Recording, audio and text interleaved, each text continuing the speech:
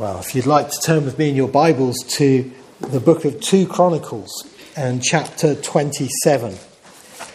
2 Chronicles and chapter 27. And I'll allow you a little bit of extra time to find 2 Chronicles.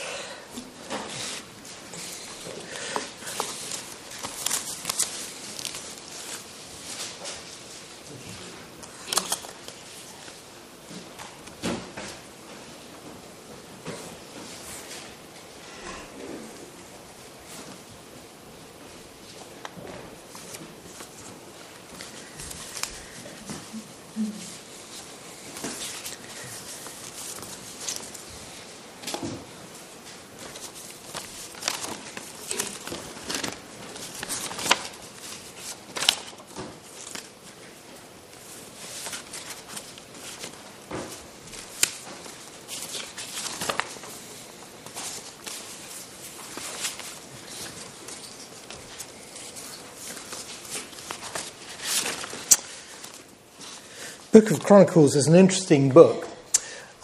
In the Hebrew, the book title is The Words of the Days. That's the title, The Words of the Days. The days being the days of history and the words written of it. The Greeks, or the Jewish people, when they translated the Bible into Greek for the Septuagint, they gave it the title of Things Omitted, because this book contains details that are not recorded in the other history books of the Old Testament, like the Book of Kings.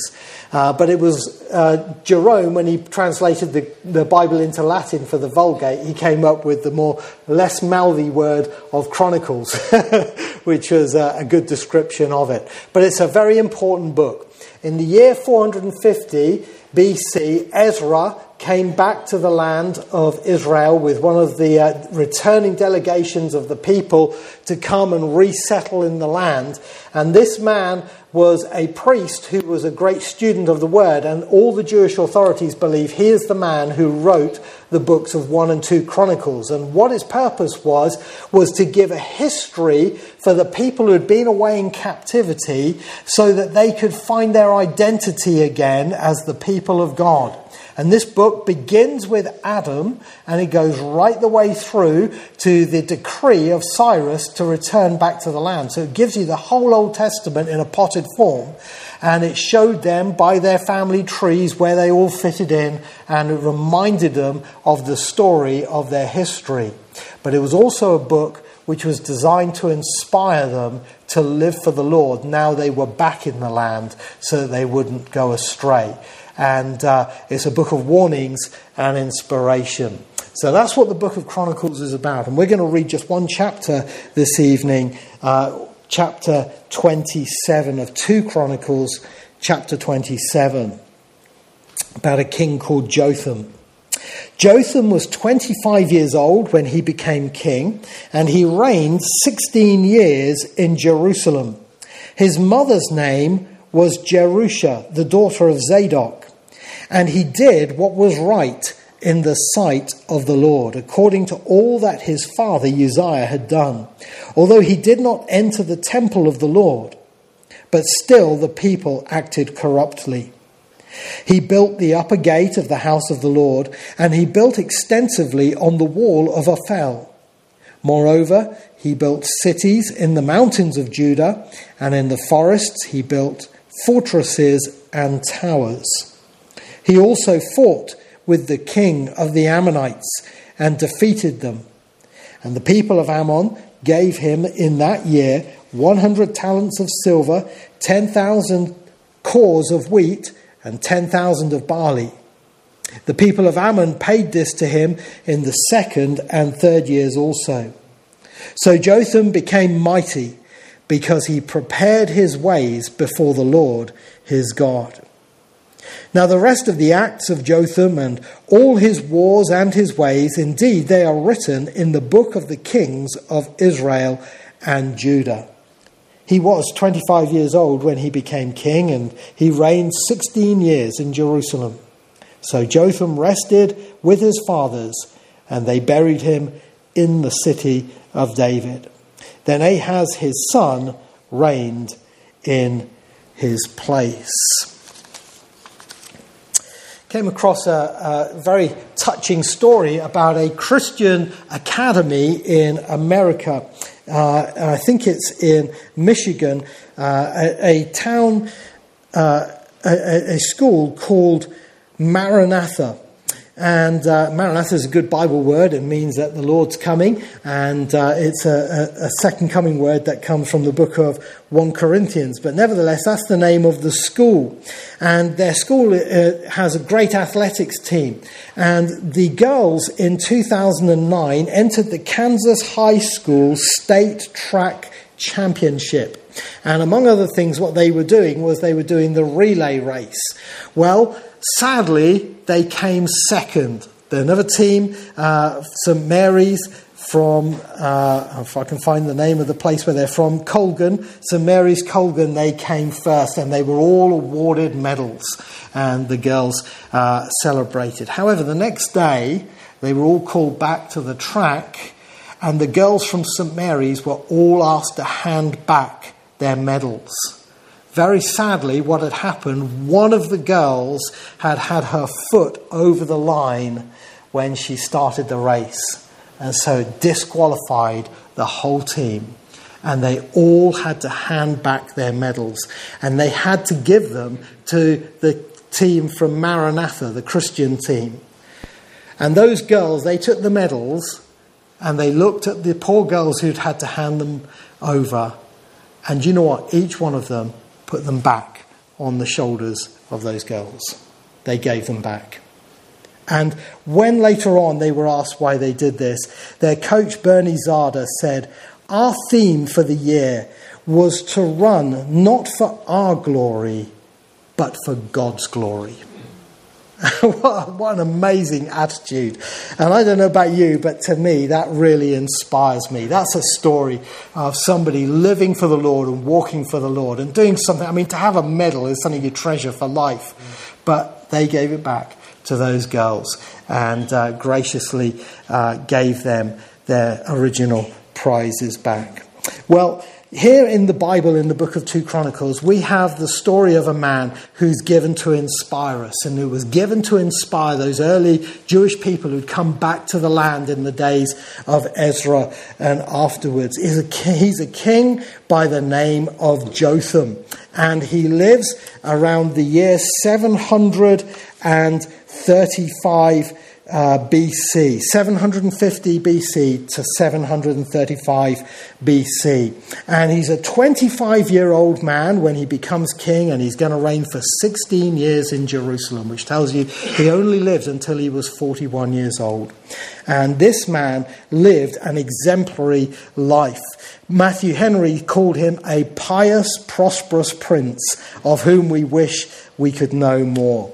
And what an amazing story this is about a man of God who was a king. Charles Spurgeon said, "It must be hard to be a king and to be a saint at the same time. The combination has seldom occurs, and when it has been a prodigious triumph of divine grace." And we would agree. It's a wonderful story that I want us to have a look at tonight, to see his example for his generation and for ours. And I want to say tonight, what we're talking about is true story. It's true history. Not only do we have it from the inspired record in Scripture, but we also have archaeology that confirms the existence of Jotham. Down in Ezion Geber, as it was called, what we would call today Eilat, which is a seaport onto the Red Sea, archaeologists found a ring, a seal with a ring, which said, "This belongs to Jotham." It was a ring of the king, and it had a sacrificial ram, as you can see there on the picture that they've made of what the ring looked like, and his name around the edge. It's a true story. And he's a very important king in the line of kings for the line of Judah. He's one of the three major ones from now on who are good kings. There were a lot of bad kings, but he was one of the major good ones, along with Hezekiah and Josiah. Now, he actually is one of three who come in a series together, 3 kings. And there is actually an overlapping of their reigns. His reign, Jotham, comes after his father Uzziah. And we'll talk about Uzziah in a moment. Uzziah, also known as Azariah, helpfully sometimes they had 2 names. Uzziah was his father, but his father caught leprosy as a judgment from God, and so his son became his co-regent to handle the throne at that time after he became ill. But even in his time, Jotham had a son called Ahaz, and his son became a co-regent with him as well later on. And those who do Bible surveys, like the Bible scholar would, he tells us there's actually an overlap of 4 years where you have 3 co-regents all at once. Father, son and grandson, like 3 generations today for Chris, who were all at one time in regal authority. But this text actually homes in on the main man in the story, Jotham. He's also at the time of 3 major prophets that you know well: Isaiah, Micah, and Hosea. And if ever you read those prophets in the Old Testament, you'll see that they always start off saying the dates of when they reigned, when they prophesied. And Isaiah says he came in the reign of Jotham.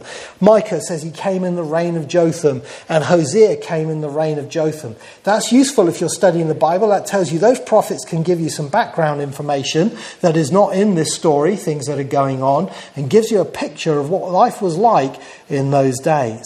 Also helps you to know that there were godly influences on the throne at that time, as will become apparent. And Jotham was a good king who was an inspiration for his generation and for others to follow.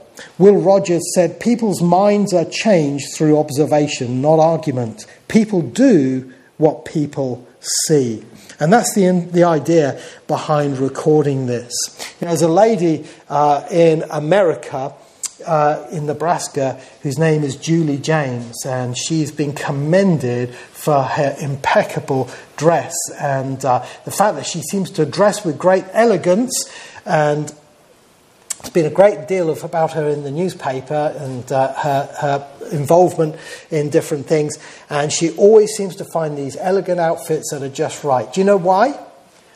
She copies Princess Kate, Kate Middleton. And all her outfits are basically Kate Middleton copies. And that she's given away the secret.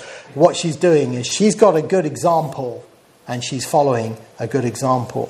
That's what the Bible would have us do with the life of Jotham. Have a look at this man's life. And like good King Wenceslas told his servant to put his feet in his footsteps, we can put our feet, as it were, spiritually in the footsteps of good King Jotham as well. He's a good king for us to be inspired by. And I want us to see tonight 4 things about him from this text that we can learn about his life from. First of all, we can see his walk in verses 1 and 2. And when I say his walk, I don't mean his stride, although I'm sure he'd take all my jokes in his stride. But I mean his walk, his lifestyle, as a phrase that we use often, isn't it? A lot about life. We're walking through life. Life is a journey. Dire Straits have a song, The Walk of Life. The football song, You'll Never Walk Alone. It's talking about life's journey, sharing as a walk. And in the Bible, we're told to walk worthy of the Lord our God. Well, Jotham did that in his life. And this is what we're told right at the outset. We're giving an inspiration, an inspiring look at the walk of his life. We're told in verse 1 that he was 25 years old and that he reigned for 16 years in Jerusalem. And that's also repeated, you'll notice, down in verse 8. And so it forms like brackets around this passage. What we would call a thing called a chiasm would be developed from this. And we're told his mother's name was Jerusha, the daughter of Zadok, which we'll come back to.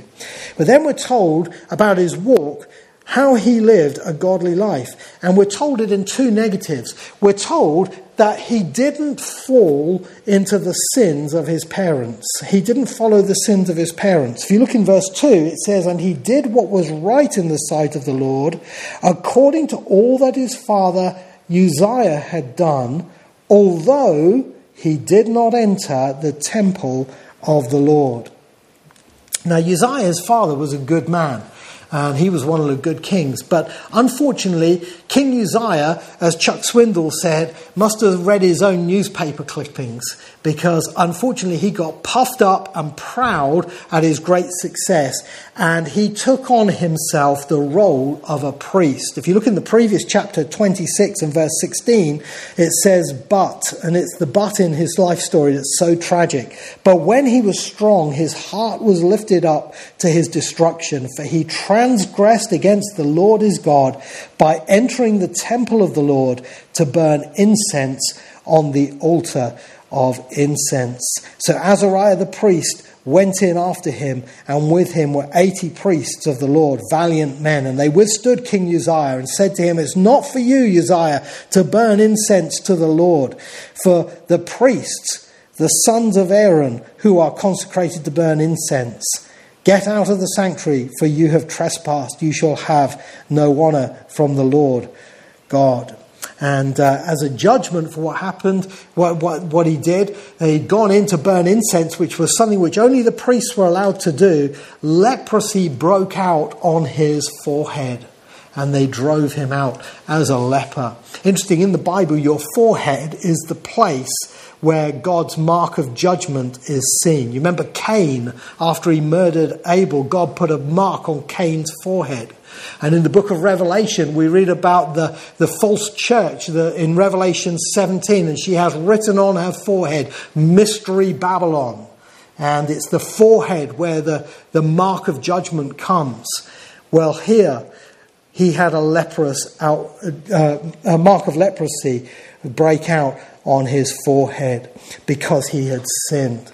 And, it was a tragic, tragic thing for Uzziah to go and do that. It really was something that let his legacy down, that he had fallen into such pride. But Jotham took notice of that.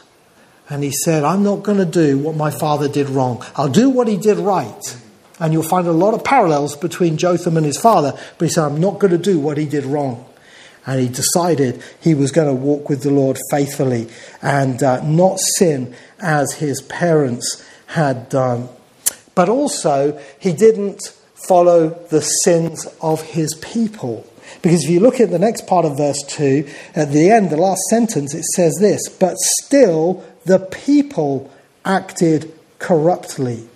In other words, he did what was right, but the people acted corruptly. And the people there is the nation of Judah. And if you read the parallel account in 2 Kings chapter 15, you'll read that they still went after their idolatry and they still went in to sin, even though Jotham himself was a good man. But he didn't follow them into the course of sin. That's a very difficult thing to do. I wonder if you ever heard this story. It's quite a frightening story about a young man by the name of Ben Carpenter, 21 years old, who's a wheelchair user. And he was crossing a road when a lorry, one of these big American lorries, caught the back of his wheelchair in the grill of his lorry. And because they have these big long noses, the lorry driver didn't know what was going on down there. And this poor young man had his wheelchair hooked on the front of the lorry, and the lorry went down the motorway 50 miles an hour, and it was drivers coming the other way were horrified, could see this poor young lad in the wheelchair being pushed along. And they called the police and managed to stop the lorry and save his life. A terrifying thing to happen. But you know what? It's a little picture, isn't it? Sometimes you get pushed along where you don't want to go. Sometimes a bigger force comes along, and people power is a great force on a leader. You don't believe me? Read the story of Pontius Pilate. Pontius Pilate wanted to release the Lord Jesus, but the mob outside the Praetorium were crying, crucify him. And Pilate buckled to people power. But Jotham didn't do that. He didn't act corruptly. He didn't go along with the crowd. He stayed true to the Lord. Whether it was prodigal parents or a prodigal nation, he'd made up his mind to walk with the Lord. What a great example he is. The hymn writer said, "Christian, walk carefully, danger is near. On in thy journey with trembling and fear. Snares from without and temptations within seek to entice thee once more into sin." That's the type of dangerous world we live in for those who want to be believers. And it takes great resolve and purpose of heart to live like he did, to do what is right in the sight of the Lord, not even following our parents or the people around us. Now, you may say to yourself, well, where did this holy life begin? Well, the clues actually are in the passage already, because you'll notice back in verse 1, we're told about his mother. His mother in verse 1, his mother's name was Jerusha, the daughter of Zadok. Now, Jerusha was a lady who, according to Josephus, the historian, was a resident of Jerusalem. You can hear the similarity in the name. And the name Jerusha means a possessor. So she lived in Jerusalem. But what is significant is she's the daughter of Zadok. You say, wow, that really blesses me. Well, who was Zadok? Well, if you do your Bible study in the book of Chronicles, you'll find Zadok was a priest in 1 Chronicles chapter 6. And she was from a priestly family. A family that loved the Lord and feared the Lord. And she was married to King Uzziah. And when Uzziah was walking with the Lord, she, with him, raised Jotham according to the word of God. There's a godly influence in the home. And that's a great lesson for all of us who are parents, to try and raise our children according to the word of God. If you want to grow the right kind of fruit, you've got to have the right kind of climate, isn't that right? You can't grow fruit in any climate. You have to get the climate right and the conditions right. If you want to have godly offspring, then you need to have the right spiritual climate in your home for their growing up. And that means beginning with the word of God and teaching them the truth. What we call a family altar. You know, a Bible reading and prayer time where the word of God is instilled into the hearts of children. Someone wisely said, a family altar can alter a family. And I believe in that with all my heart. And children will remember the legacy of their parents and the teaching of their parents, even if they may be prodigal sons and daughters. They will remember what they were taught, and they will always have that to come back to. You remember Peter Pan, the story of Peter Pan? It was written by J.M. Barrie, who was a Scottish baron. And J.M. Barrie's most treasured possession was his mother's Bible. She was a Bible-fearing woman, God-fearing woman who read the Bible to him while he was growing up. And her Bible was the most treasured possession she had. And it had to be repaired and stitched back together again. She read it to bits. And when she was old and blind and couldn't read it anymore, she still asked every day, please put my Bible in my hand. It was that testimony that stayed with him as he was older.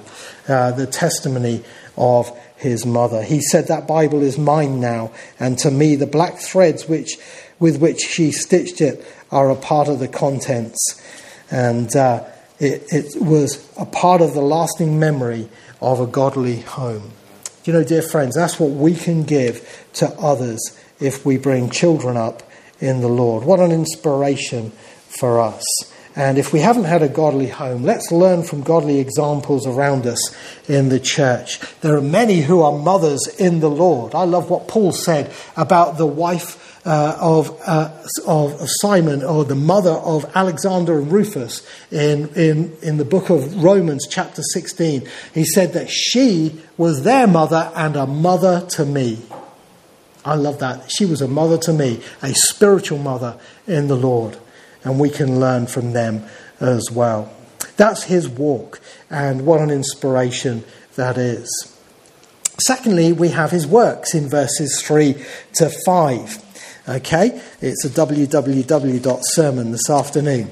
Okay, his works. Verse 3, he built the upper gate of the house of the Lord, and he built extensively on the wall of Ophel. Moreover, he built cities in the mountains of Judah, and in the forests he built fortresses and towers. He also fought with the kings of the Ammonites.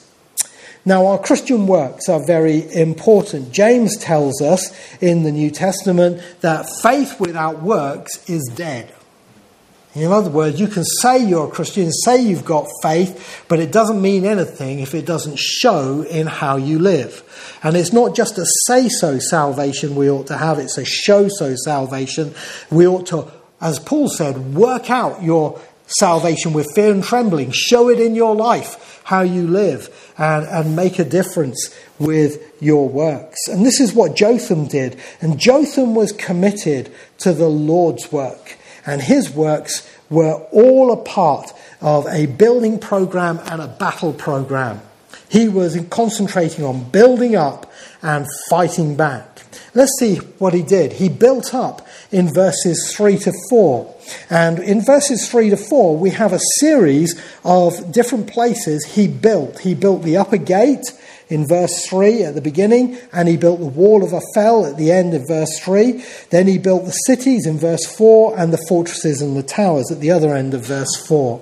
And you'll notice this moves from the temple outwards, as if the temple is the centre of the world, which it is, as far as God's concerned, and then it moves outward. He goes from the temple right out into the deserts. What were these things he built? Well, he built the upper gate. It's not a very clear picture. I'm sorry, it's a bit dark. But here you have an artist's impression of what the temple looked like with the palace of the king next to it. This is the temple. Okay, and this is the house of the forest of Lebanon. You remember Solomon built that. We read about that in 1 Kings 7. And this is the king's palace. Now, if you stand, you can imagine yourself standing like that, you'll notice the king is on the right hand of the temple. And this is literal imagery that God is instilling in the minds of the Jewish people. The king sits at the right hand of God. And therefore, the King of Kings, the Lord Jesus Christ, he sits at my right hand. That's why the palace was on the Temple Mount area, but it was on the other side away from it. Well, you had a gate that led from the palace through to the temple. And that was called the upper gate or the higher gate. And if we take the temple descriptions in Ezekiel as being a description also partly of what it was like in Solomon's day, then there would have been 8 steps up and they would have come in this temple gate. And many people, not just the king, would have entered the temple to worship through the upper gate. And he beautified it. He built it up and made it beautiful, as Josephus said. He adorned it and added to its beauty. He was concerned with building up the house of God. And then we also read in that verse that he built Ophel. Now, what is Ophel? Ophel means the higher place or the raised area. And it is this area in Old Jerusalem, the old city of Jerusalem, David's Jerusalem, which was on the edge of where the temple was, which was where the palace and the houses were.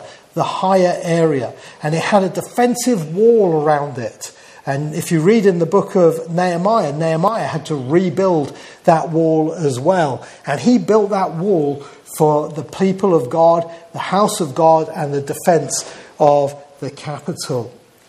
Not only that, we read that he built out in the desert and out in the fortresses as well. And he built desert fortresses. Now, this isn't of biblical era, but it is going back hundreds and hundreds of years, back to Crusader times. And it's a desert fortress. And it's the type of thing that they used to build in the days of the Old Testament kings as well. You had outposts all the way out into the desert so that you could hold back the enemy as long as possible before they invaded your mainland, and also so you could have signalling back to your own land when an invasion was underway. And these towers and fortresses were a complex of safety for the people of God. And he built up these fortresses, which was very important, because if you look down in verse 7, it says, "Now the rest of the acts of Jotham and all his wars and his ways, indeed they're written of in the book of Kings of Israel and Judah." What you don't read in this account, but you do read in the book of Kings, is that Syria tried to attack. in this time. So those defences were very useful. But this man built up the house of God and the things of God. The Bible says there is a time to build, a time to break down, and a time to build. He said this is the time to build. And he was diligent in his building project. But he also had a battle program in that he fought back as well against the Ammonites in verse 15. He also fought with the king of the Ammonites and defeated them. And the people of Ammon gave him in that year 100 talents of silver, 10,000 cores of wheat, and 10,000 of barley. The people of Ammon paid this to him in the second and the third years also. Now you say, John, where are the Ammonites? Well, the Ammonites are the people of Jordan. If you know the country of Jordan, what is the capital of Jordan today? It's Amman, isn't it? Well, Amman is Ammon. That's what it is. It's the Ammonites. And by the way, I was talking about Tutankhamun. Amun is the Amun in Tutankhamun, and it shows that they had a similar deity belief, and he worshipped the god of Amun as we would say the god of Abraham, but he worshipped Amun. Anyway, that's aside. The people of Ammon, they came and they fought against the people of Judah. We read that in the days of Jehoshaphat, and Uzziah, his father, pushed them back. But when his father caught leprosy, the people thought, great, now we can fight again. The king isn't going to be any power to stop us. But Jotham, their king, came up and he pushed the people back, and he fought the battles of the Lord and contended for what was important for the people of God, for their safety and for the protection of the land, for the truth. And he even put them in subjugation so that they had to pay for 3 years silver, wheat and barley. 100 talents of silver. Do you know that's nearly 4 tons of silver they paid every year? What an income. And the barley and the wheat came from the breadbasket of Jordan as it was at that time. It was a remarkable time of building up under his works as he did his best. It's a little bit like what's happening in Egypt at the moment. I don't know if you're aware of this, but Egypt's new president, Abdel Fattah al-Sisi, when he took over from the Muslim Brotherhood, who had destroyed the churches and crushed Christianity, this is one of the answers to prayer when we pray for the persecuted church. In Egypt now, he is rebuilding the churches and restoring Christian liberty. It's a remarkable story. You can read about it in Barnabas this month, and how this man has now said another 141 churches are to be legalized. It's a wonderful time of restoration. Makes you wonder if he was a believer as well. But he did these good works, fighting back and building up. I want to say again, what an example for us. Because, our works as Christians should be to do the same thing. We should be building up the work of the Lord. It's sad to say what Paul said about the church in his day is true today. He said, for all seek their own, not the things which are of Christ Jesus. Philippians 2:21. And isn't it true that actually our own world and our own lives matter more to us than the church of God? How like the people in the days of Haggai when they built their own houses and the house of the Lord stood derelict. And God said, go up to the mountain and bring wood down and rebuild the house of the Lord. I want to say, dear friends, we need people today who will be devoted to building up the work of God again. We need a generation of young people who will say, I am going to build the work of God. I'm going to be one who helps build up the work of God. I'm going to be one of those who helps to fight back the enemy. Jude, verse 3, tells us to contend earnestly for the faith which was once for all delivered to the saints. And that's something that still stands today. C.S. Lewis said, there is no neutral ground in the universe. Every square inch, every split second is claimed by God and counterclaimed by Satan. And he was right. There's a great spiritual warfare going on in this world. There's a battle for truth. And we need those who will fight the Lord's battles and stand for truth in this day and age as well. May our works show that we also are true believers and that we also care for the work of God. We need people who would be devoted to the Lord first and foremost. Here's a man from church history you may never have heard of because his life was in America. You've heard of John Wesley. Well, this man was named Francis Asbury. And he was a Methodist preacher. You know the little house on the prairie, when all the settlements... Well, in those days, they didn't have hundreds of churches. And so they relied on what were called circuit preachers. And it was this man who invented circuit preaching. And circuit preachers were men in those days who would ride on horseback from one town here, where there'd be a small community, way out to another small community to take the word of God. And they would keep going round and round, bringing the word of God to the people and feeding them as a shepherd. Do you know, this man rode 6,000 miles a year on horseback. I wonder how many of us in this room even drive 6,000 miles a year in our cars. But he rode 6,000 miles a year. He sustained himself nearly all his time on venison jerky. And he was the man who employed or recruited circuit preachers. In his life, he recruited 700 travelling preachers to go out and spread the word of God. And he helped in 1771 build hundreds and hundreds of churches all over the place for the spread of the gospel. You know, that was a man who was devoted to building Christ's kingdom, building his work in this world. That's what we should be inspired by, like Jotham. Are we going to help build the work of God? And then thirdly, we see his wisdom. And this is verse 6. And this is my favourite verse in the whole chapter and one of my life verses. So Jotham became mighty because he prepared his ways before the Lord his God. Someone has said a successful man is one who makes more money than his wife can spend. A successful woman is one who can find such a man. Well, I don't know about the spending part of it, but this was a successful man in a difficult age.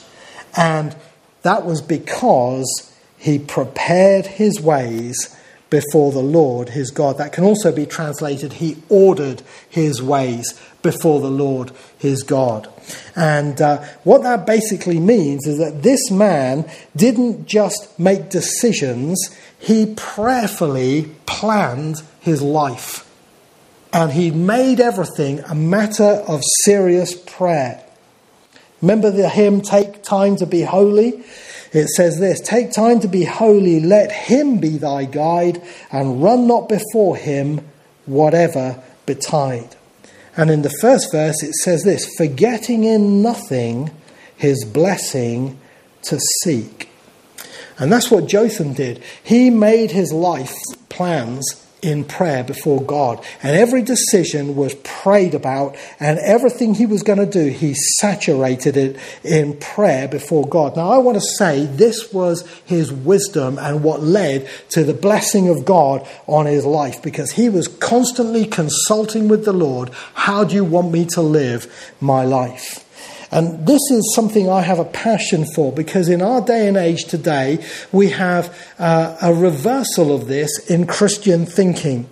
I read recently in a very well-respected Christian magazine an article by an American preacher called Kevin DeYoung, in which he talked about guidance. And it's taken from a book of his that he wrote. And I was quite frankly horrified at what he said. Now, I don't like talking down about people. I'm sure he's not a bad man. But on the matter of guidance, I hope nobody takes seriously what he said. Because he said, basically, it's too difficult to keep praying and labouring in prayer over every decision. Just get on with your life and just trust God to guide you. Now, I want to say, if that's how you're going to live your life, please go and do it somewhere else, because I don't want to be a casualty when you do things wrong and get things messed up like that, because that is what happens. We are to be people who seek the Lord. And this was a great encouragement to me when I just went out to get a glass of water before coming into the service. I found Margaret had changed the poster in there, and she had put up on there Jeremiah chapter 10 verse 23. Have a look at it when we go for refreshments. O Lord, I know the way of man is not in himself. It is not in man who walks to direct his own steps. In other words, we don't have the wisdom ourselves to know the way to go. So we need to look to the Lord and call on the Lord to direct our steps. This is how Jotham stopped himself making a king-sized mistake like his father. Proverbs 16 verse 3 says, commit your works to the Lord and your thoughts will be established. Proverbs 16 verse 9 says, a man's heart plans his way, but the Lord directs his steps. Psalm 73 verse 24 says, you shall guide me with your counsel and afterwards receive me up into glory. This is what real Christian living is. Do you know, it's actually a mark of being a child of God that you seek the Lord for wisdom and guidance. Romans 8 verse 14 says this, for as many as are led by the Spirit of God, these are sons of God. In other words, if you couldn't care less what God's guidance is, I doubt very much if you are a child of God. A child of God cares what his Father thinks.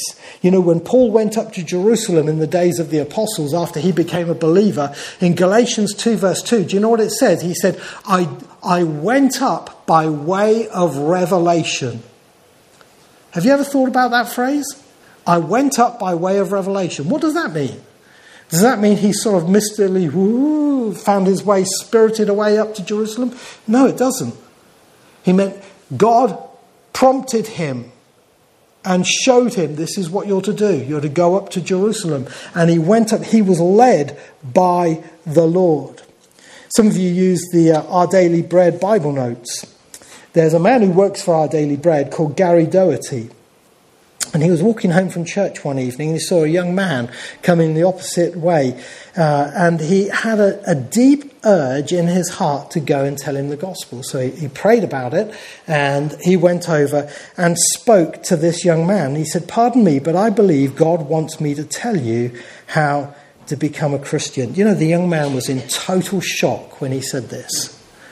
He said, I just asked my girlfriend's mother that question, but she didn't know. And Gary looked at him and said, you mean you want to become a Christian? And the young man said, yes, I do. Gary was still incredulous at this and asked him again. And then when he found he really did want to know, he shared the gospel with him.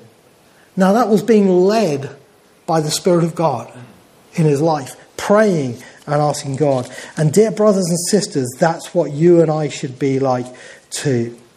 This is what church leaders need to be like. Do you know there's a verse in the book of Jeremiah that chills me every time I read it? Jeremiah 10:21. For the shepherds have become dull-hearted and have not sought the Lord. Therefore they shall not prosper and all their flocks shall be scattered. What a terrifying verse. Church leaders need to be those who wait on the Lord and seek the Lord. We need to seek him. What do I preach? If you want to pray for Johnny Aiken, pray for him on Monday and Tuesday, because I spend a lot of those hours on Monday and Tuesday labouring, trying to find the right thing to preach. And it isn't just, just open it anyway. It's all God's word. It doesn't matter.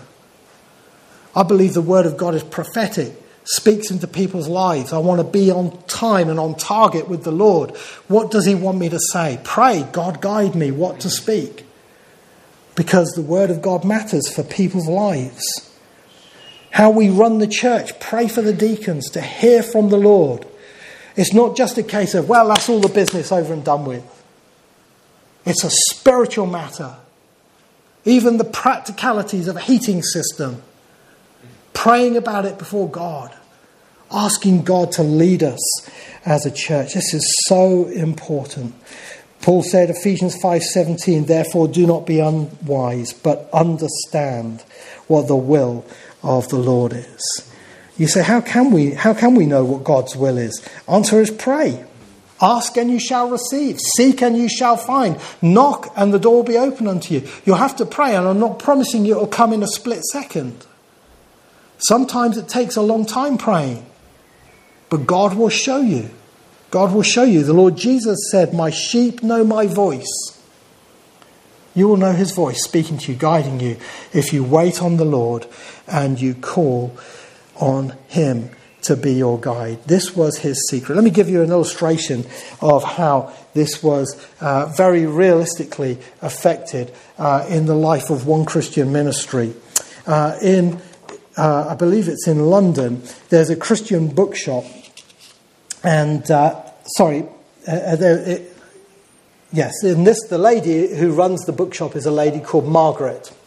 And they were having to move out of their premises and they wanted to relocate somewhere. And their chosen location, every time they wanted to go there, the door seemed to be closed. They kept praying about it. They'd been thinking about it for a long time. The thing, this would be a good place for a Christian bookshop, and it just never seemed to happen. They came back to the Lord and said, Lord, are you saying somewhere else? And another place opened up for them, and the move went through like that. Do you know what? After they moved, the road they were going to move into was shut for nearly a year for roadworks and repairs. It would have been the death of their business. They were led by the Lord. They waited on the Lord, and he guided them. And this is one of the privileges of being a child of God. You'll notice in this verse it says, Jotham became mighty, and this was the secret of his success, because he prepared his ways before the Lord his God. And it's because the Lord was his God. You know, in this chapter we read about his mother in verse 1. We read about his father in verse 2. We read about his son Ahaz in verse 9. But here we read, most important of all, the Lord is his God. And that meant he had a personal relationship with the Lord. And I want to say this, that's the secret. You can't have a guided life, and you can't pray and seek God's wisdom and guidance unless you know the Lord yourself as your Saviour. One man who proved that to himself was an Olympic gymnast by the name of Dmitry, or Kiki as he became known, Popadik. He was from Czechoslovakia, and he came into contact with some Christians, and he heard the life of the Lord Jesus Christ and heard the gospel, and he wanted to become a Christian. He asked the Lord. He wanted to become a Christian. He was inspired by the life of the Lord Jesus Christ. But he said this. He said, at first I tried to adopt that's Jesus' character traits and hold on to my own worldview. But after a few months, I had to admit it was impossible. In other words, he wanted Christianity, but he still wanted to be his old self. And he couldn't. He had to yield his heart to Christ and become a Christian. And then he knew the blessings of the help of the Holy Spirit to live the Christian life. And that's what you and I must do as well. So I want to inspire you to follow. I want to pray that you follow and are inspired by Jotham's example and begin to prepare your ways before the Lord. You're hoping to go on holiday this year if we can afford the petrol to get there. Pray about it. Pray about it. Where should we go? Oh, well, we always go to Bognor Regis or whatever. Listen, just pray about it. You know, we prayed about it, and last year we went somewhere totally different. And we were in the place where there wasn't a big heaving traffic jam every time you went out the door. And we had good weather. And the people who owned the house were Jehovah's Witnesses, and we were able to witness to them. God will guide you if you prepare your ways before him. You want to know which school your children should be put in? Pray about it. Well, this one's the best one. Yeah, but maybe it's not the right one. Pray. your decisions in life. What a difference it will make if you prepare your ways before the Lord your God. Learn to pray up to things. Make a prayer diary. Think what things are coming up in your life. We've got hospital visits coming up. We've got things. I'm not waiting for the day to pray about it. I'm not waiting for my next preaching engagement to pray about what I'm going to speak on. We're praying up to those things, preparing our ways before the Lord. That was Jotham's wisdom. Let it be ours. And then finally we see here his witness as well in verses 7 to 9. Because the end of it says, now the rest of the acts of Jotham and all his wars and ways indeed, they are written in the book of the kings of Israel and Judah. And it repeats the opening verse about his age. And then in verse 9 it says, so Jotham rested with his fathers, and they buried him in the city of David. Then Ahaz his son reigned in his place.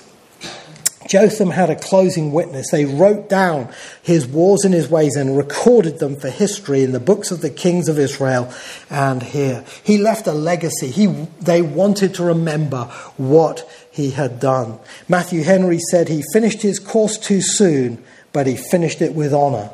41 is young to die, isn't it?